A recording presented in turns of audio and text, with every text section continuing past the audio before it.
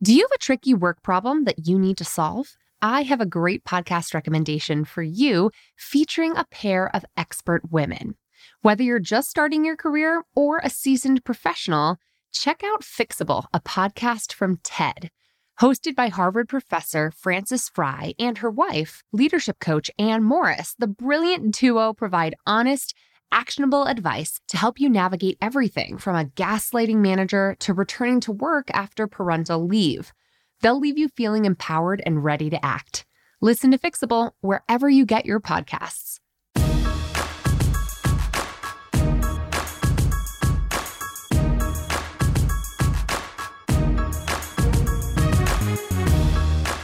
Hey, and welcome to the Bossed Up Podcast, episode 273. This election season especially, we have seen a lot of interruption on the debate stage. And I know it is not only infuriating and a little bit embarrassing to watch grown men constantly, chronically interrupting others, and it's super triggering for anyone who has ever worked for a chronic interrupter to tune into the debates this year. Not that there have been that many, but to just witness someone belittling and chronically interrupting others can bring back troubling and triggering memories of working for someone who does the same.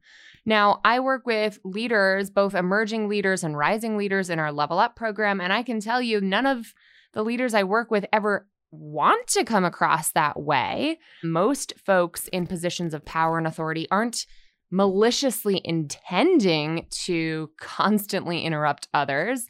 But I can speak from experience, it's an easy, bad habit to fall into if you're excitable, if you are one who's prone to talking like myself, if you've got ideas to share and you want to jump right in, it's hard to sit on your hands and shut your mouth and listen actively. So, kind of taking that charitable approach, today I want to talk about how to deal with someone who's a chronic interrupter at work.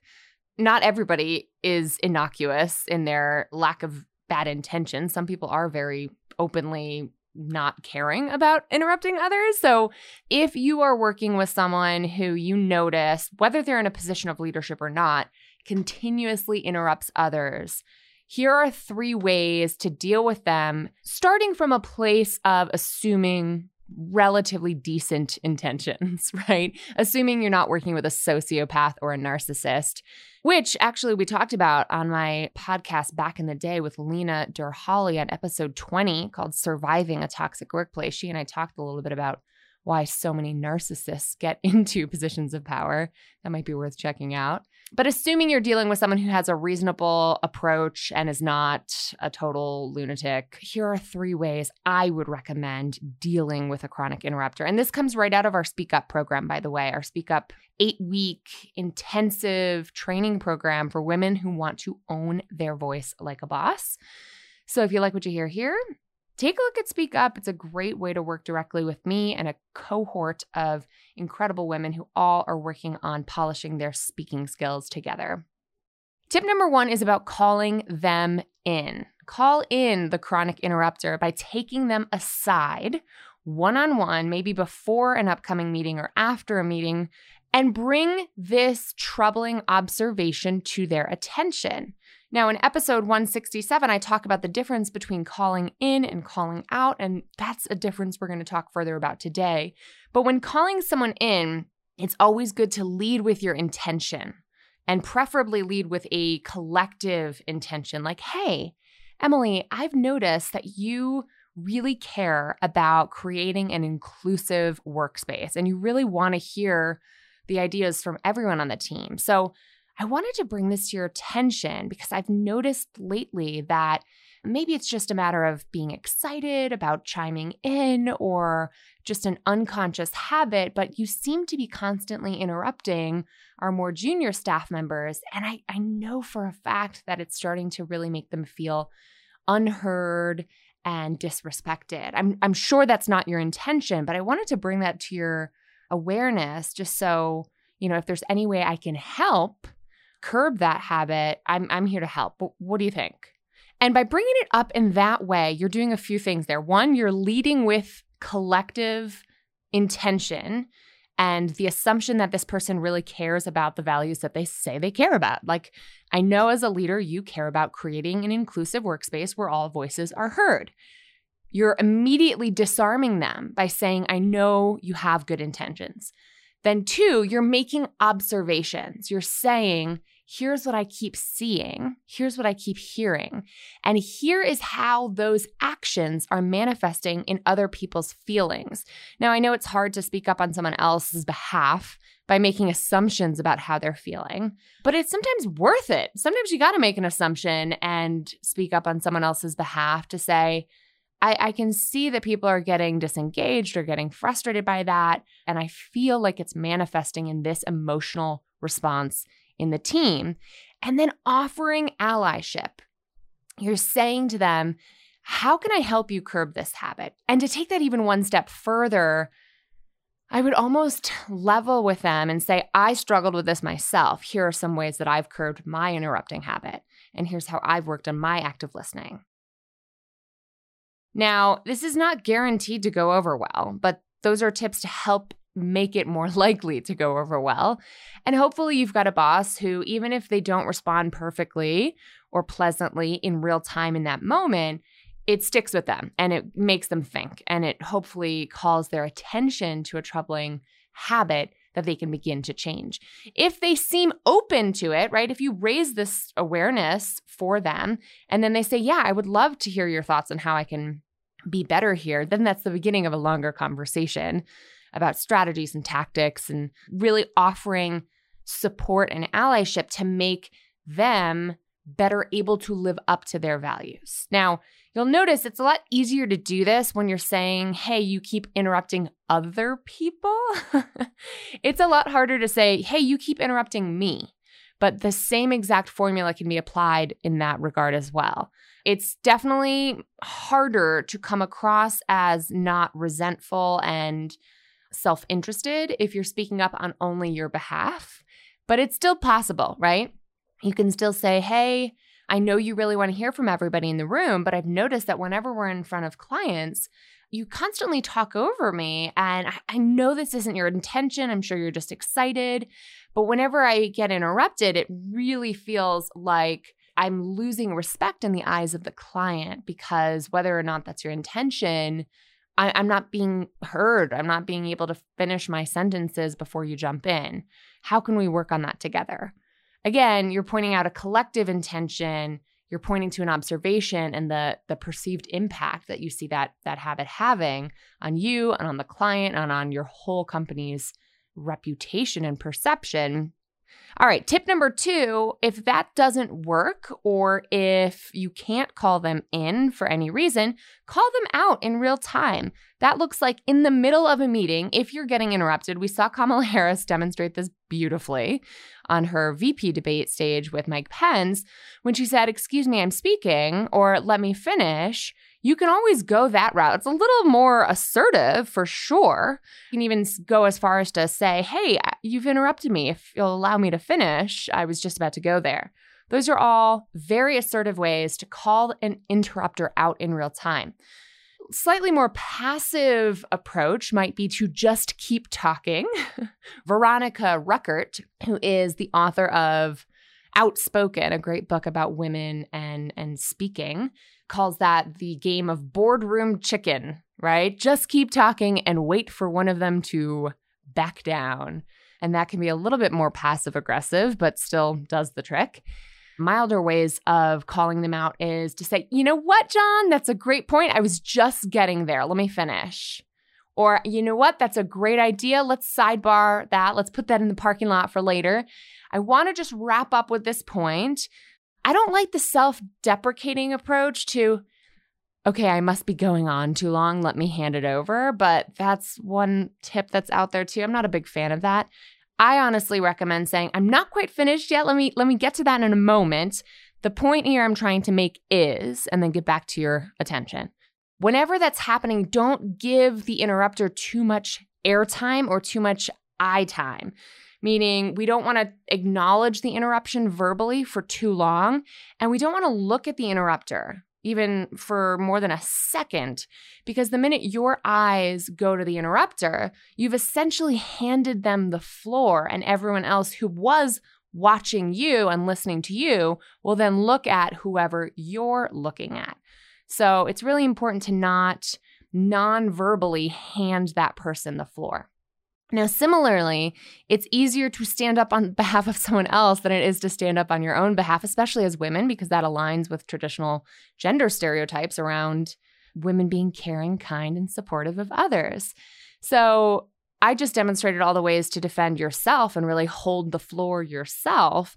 But you can also say, hey, John, I'm not sure Jessica was finished making her point yet. Jess, do you want to wrap it up? Or Ellie, I know Kirby had a really interesting point she was driving towards. I want to make sure she gets that point across. Kirby, what was that piece, or what were you saying? You know, you can always help swipe the mic back after it's been swiped away from someone who was speaking. So calling them out in real time is definitely an option. You may have seen the statistics that women are interrupted at twice the rate than men are, which is true. But women are interrupted by women more often than men. So the gender dynamics here are important to keep in mind, because some linguists suggest that women's speech is a little more collaborative, and meaning we're constantly interrupting each other or finishing each other's sentences at a higher rate than men. So interruption isn't necessarily bad or malicious, but when it is, and when it's disruptive and when it's disrespectful, we want to have the tools in our toolbox to call it out in real time and not just call it in. That brings me to tip number 3, which is to establish clear communication norms.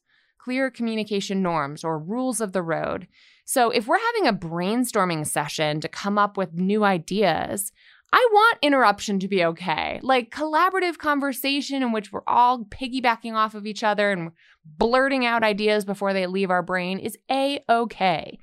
If we are giving a client presentation, interruption is way less okay and way more disrespectful in that context. So as a team, you want to be considerate of context. Where and when does interruption happen? Who is being interrupted and who is interrupting, and why? What are the power dynamics at play? Some of the norms or rules of the road that can help curb unconscious or unfettered interruption include having an agenda for your meeting.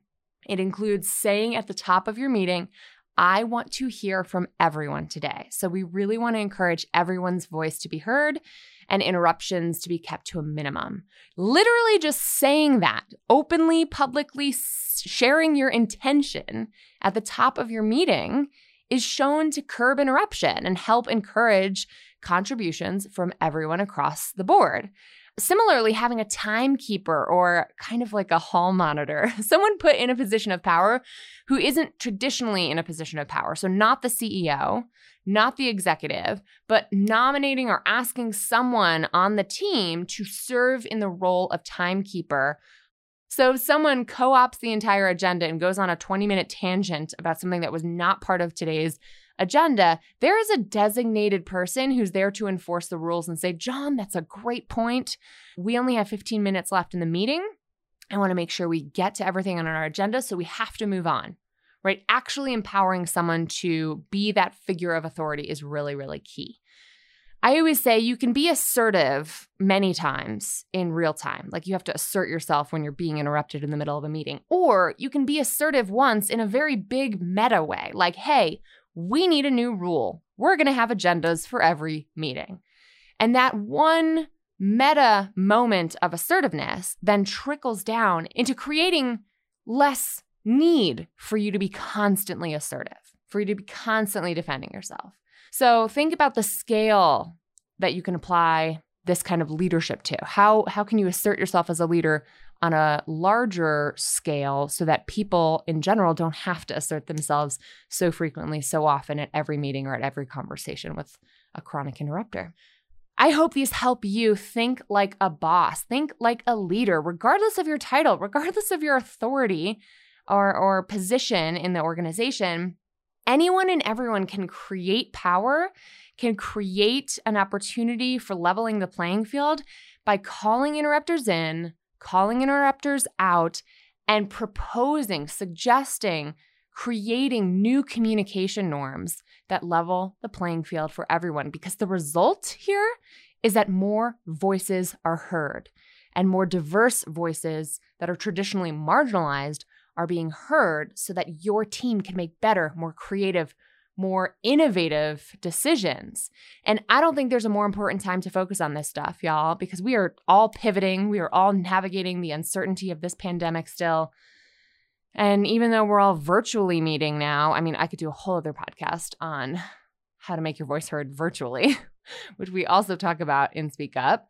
It's just so much more important than ever that we continue to level the new playing field that we're all in right now. All right, if you put these tips and tactics to use in your life, I want to hear about it. I love reading your emails. I love getting your DMs on Instagram and elsewhere, and on messages in the Courage community on Facebook. So make sure to tag me at Emily Aries or at BossedUp.org on social media. Connect with me on LinkedIn. Let's keep in touch. Let's keep Boston. And let's get out the vote. I don't know how many times I can say it. I feel like all the people I know have already voted early. But make sure to turn out your family members, your friends, your loved ones. Volunteer if you have time. This is such a crucial election. And it's time for us to make our voices heard. Thanks for being part of the Bossed Up community. Thanks for listening, for sharing, for rating, for reviewing, for subscribing. All right, let's get out there and keep lifting as we climb.